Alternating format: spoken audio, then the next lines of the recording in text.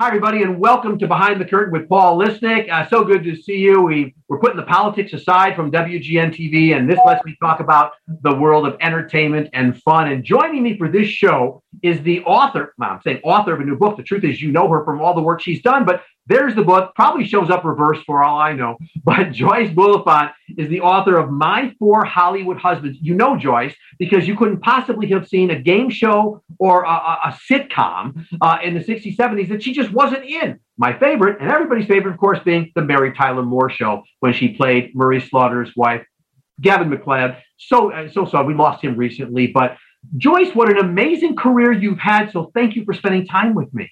Well, I'm very happy to, and thank you so much for inviting me to spend time with you. So before I talk about husbands and whatever, there's one story. It's early on in the book.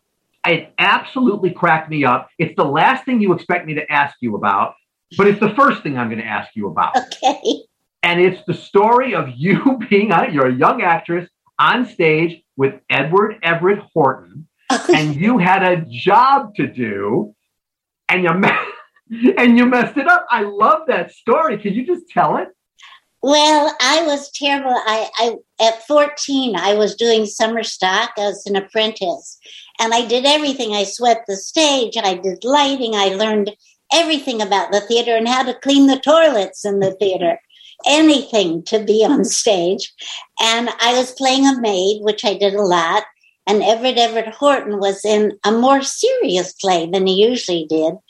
And he said to me, it was a Sunday matinee, and he said, Joyce, when you give us the drink, the make-believe wine that we have at the end, would you mind putting it in the refrigerator? Because there are flies, and you leave it out, there are flies in it. I'm choking down flies. I said, oh, I'm so sorry, Mr. Horton. I'd be happy to.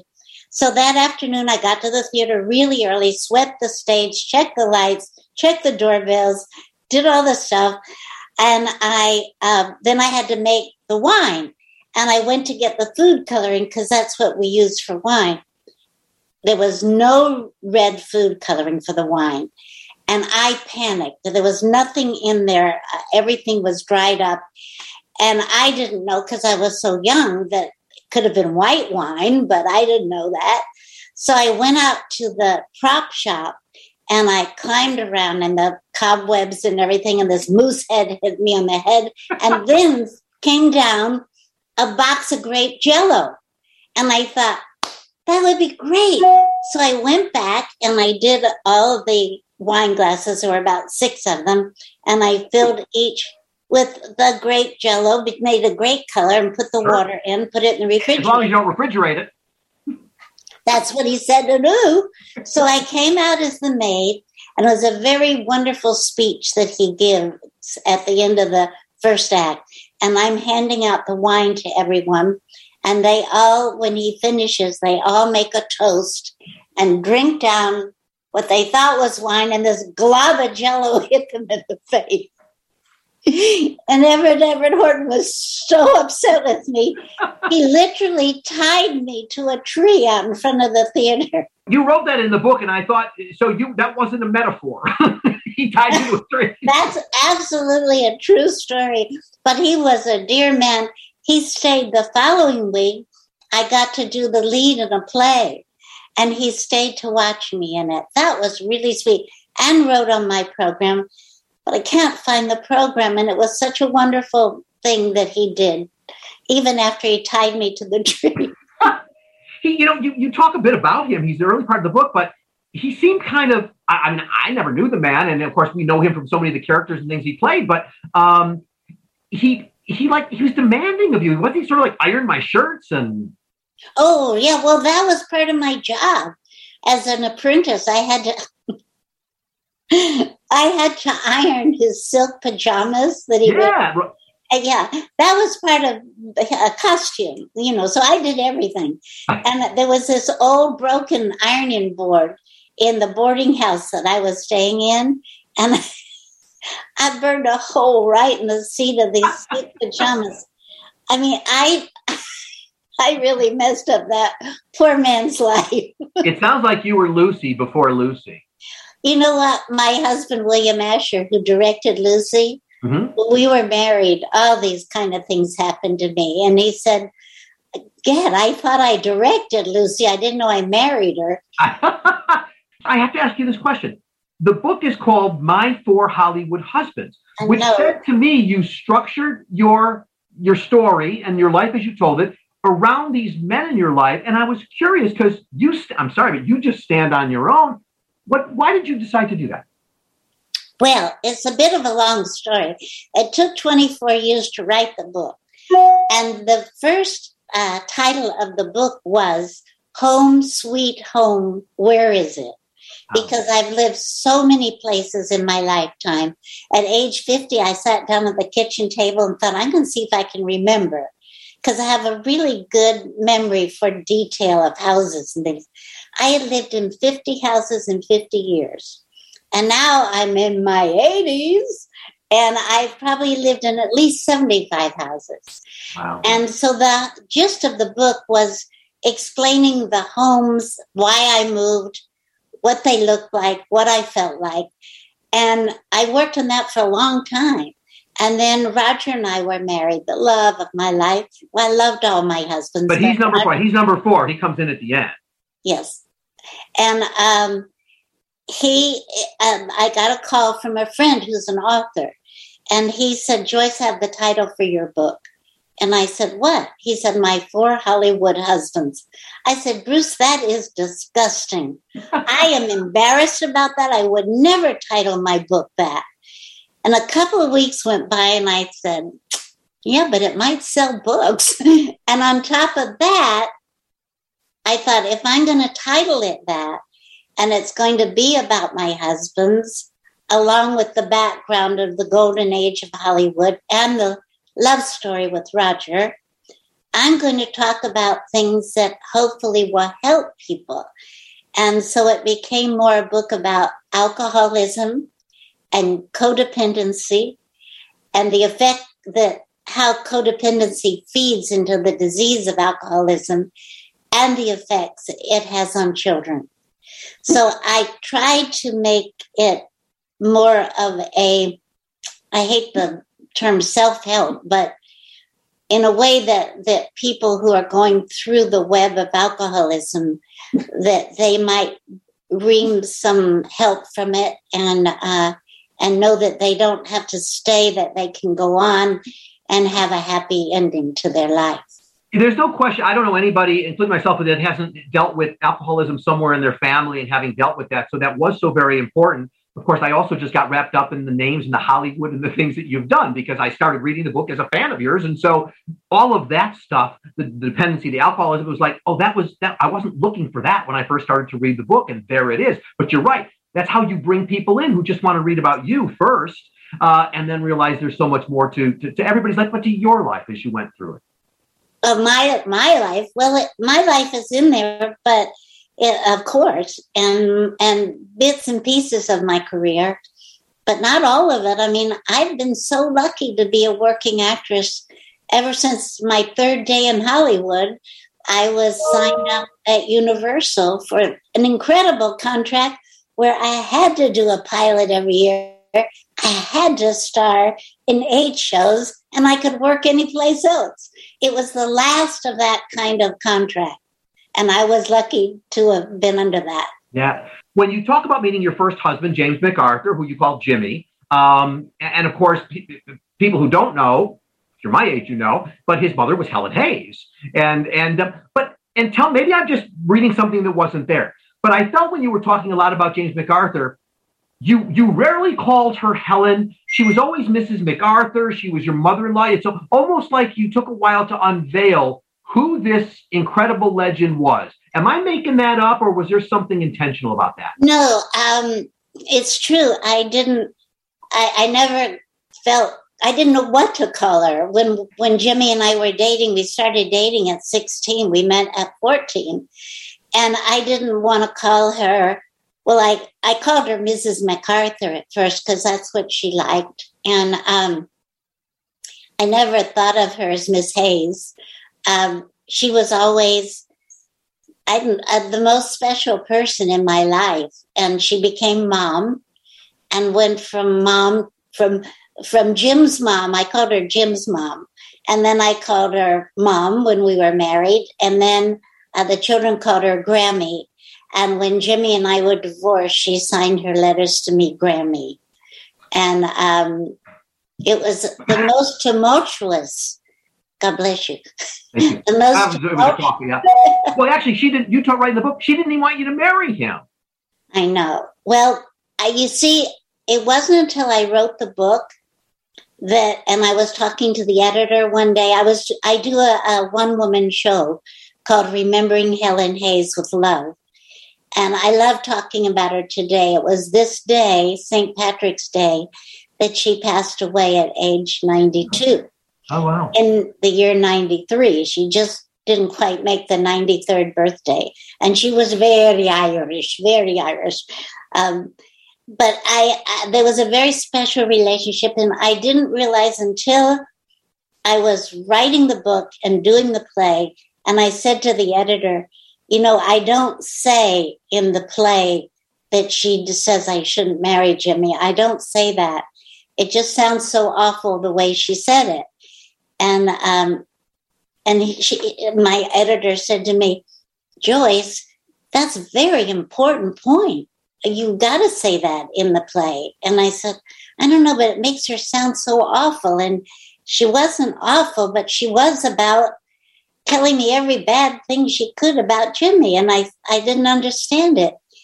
And then all of a sudden it just hit me.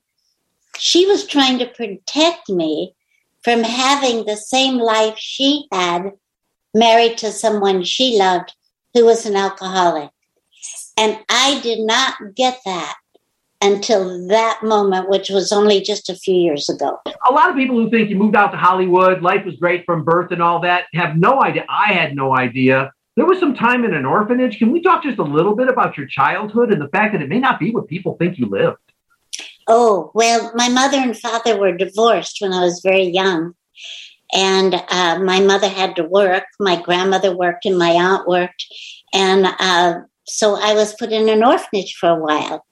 And it was started by Episcopal women in Baltimore, Maryland, called St. Paul's Girls' School. I always thought it was a school, but it wasn't. It was an orphanage. And I remember I had to walk to school. I was the youngest girl there.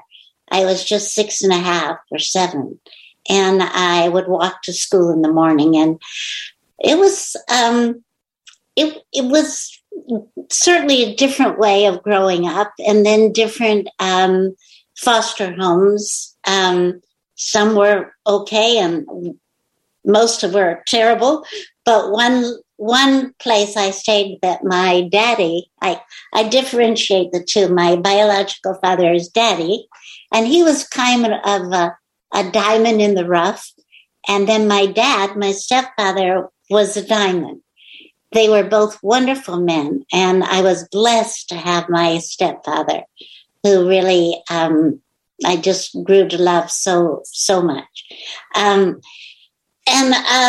It was a different growing up, but it's funny. I was talking to my daughter Mary about it recently, and I said, I don't remember being really unhappy.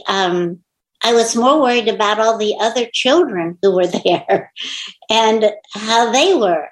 And I used to do shows for them. I mean, there were, in some of the foster homes, the children were younger than I. After I left the orphanage, then I was with some children who were younger than I.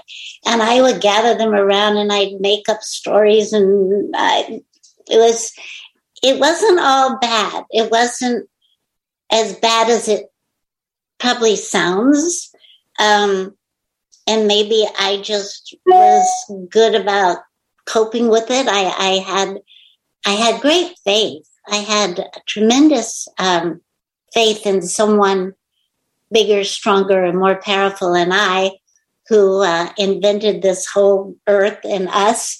And I prayed a lot. And do you remember the story in the book? I loved going. In 3rd grade, I got to live with my mother in Jacksonville.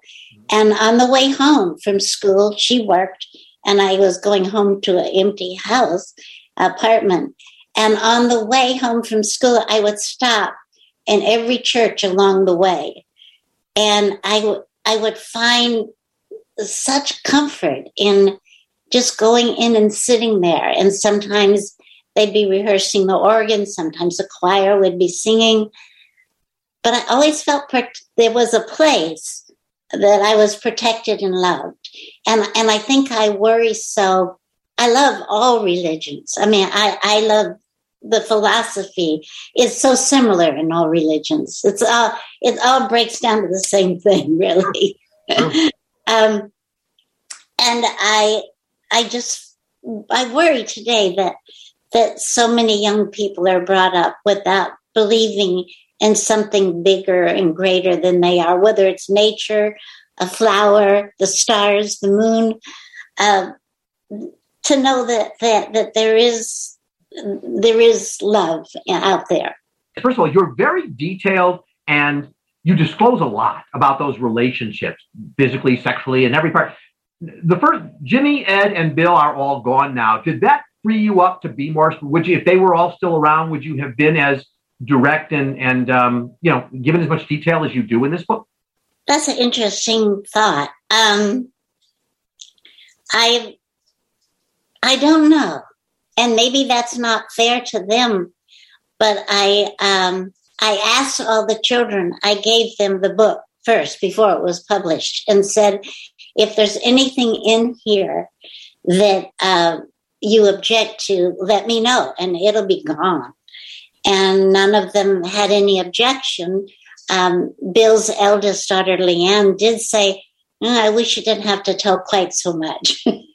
And I think, you see, they had passed before the idea of my 4 Hollywood husbands even came up, because that happened, that was mentioned to me by my friend Bruce after they had all passed. Right. And except for Roger. And Roger was very open about letting me talk about his alcoholism. And the fact, I was so proud of him that he was sober 24 years when he passed away. And my children just respected the heck out of him because he was able to overcome that disease, because he wanted to. He did it actually to try to make his marriage with his wife, Joanne, work out. That's why he did it. It's interesting that you say overcome, because, again, having experience in my world with that, I mean, one of the things I've come to learn is that I don't know that you ever overcome it. You deal with it, and you can, manage your behaviors. But I don't know. Am I wrong if I say you ever really overcome it? Probably the wrong word. That's the wrong word. Yeah, okay, we would agree on that. Yeah, you learn coping skills, and exactly. Yeah. So, and by the way, Bill Asher, you were married to him before, because most people tie him to Elizabeth Montgomery in their mind and all that. But you actually maintained very decent relationships with all of them as life progressed, right? Yes, with all of them. Yeah. I mean, Jimmy and I were like brother and sister, and we had a very fun relationship and banter back and forth. The children always loved it when we got together, because there was this back and forth silly bantering. And Jimmy was very funny. When he was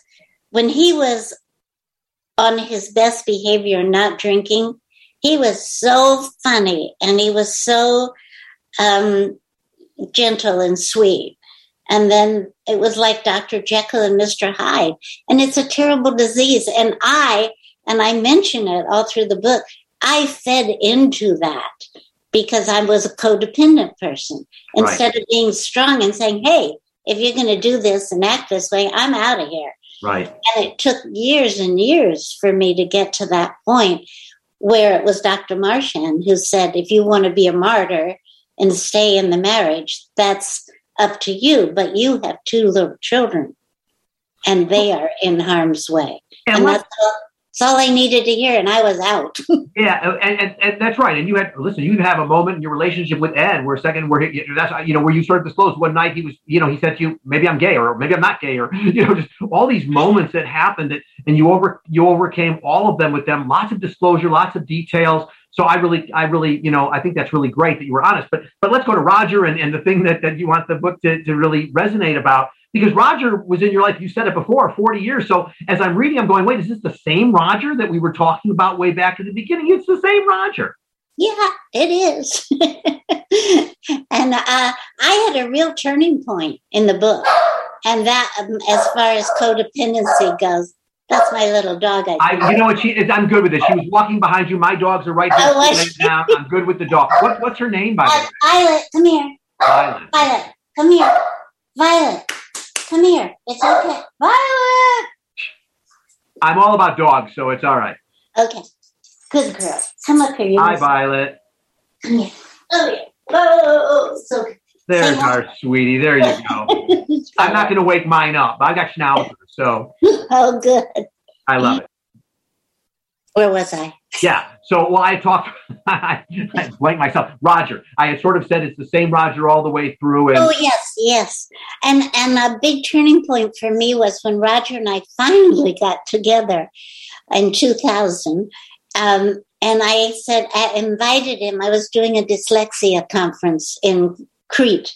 And I said, would you like to go? You're welcome to come, but you have to know that I'm going to be I entertain all of the researchers and the teachers and everything. I'm sort of the hostess to everyone.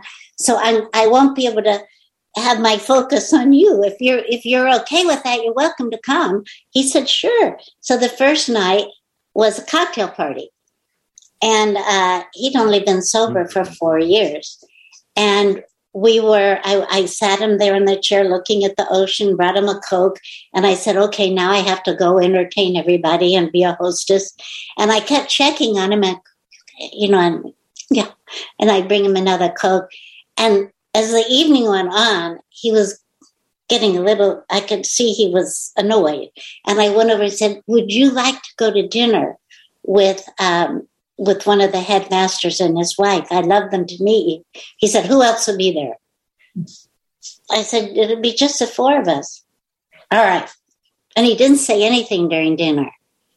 And then he had started admonishing me and saying, how dare you have me go to a party where you just know you can talk to everybody and there are drinks all over. That's a slippery slope for me. And he started going on. And I said, you know what? This isn't going to work out. You're going to have to leave. I couldn't believe I was saying this. Oh. And he said, if you make me leave, I'll start drinking again. This was the turning point. And I looked at him and I said, that's your problem. Goodbye. And I left, and I spent the whole day away from him and thought that he would be gone.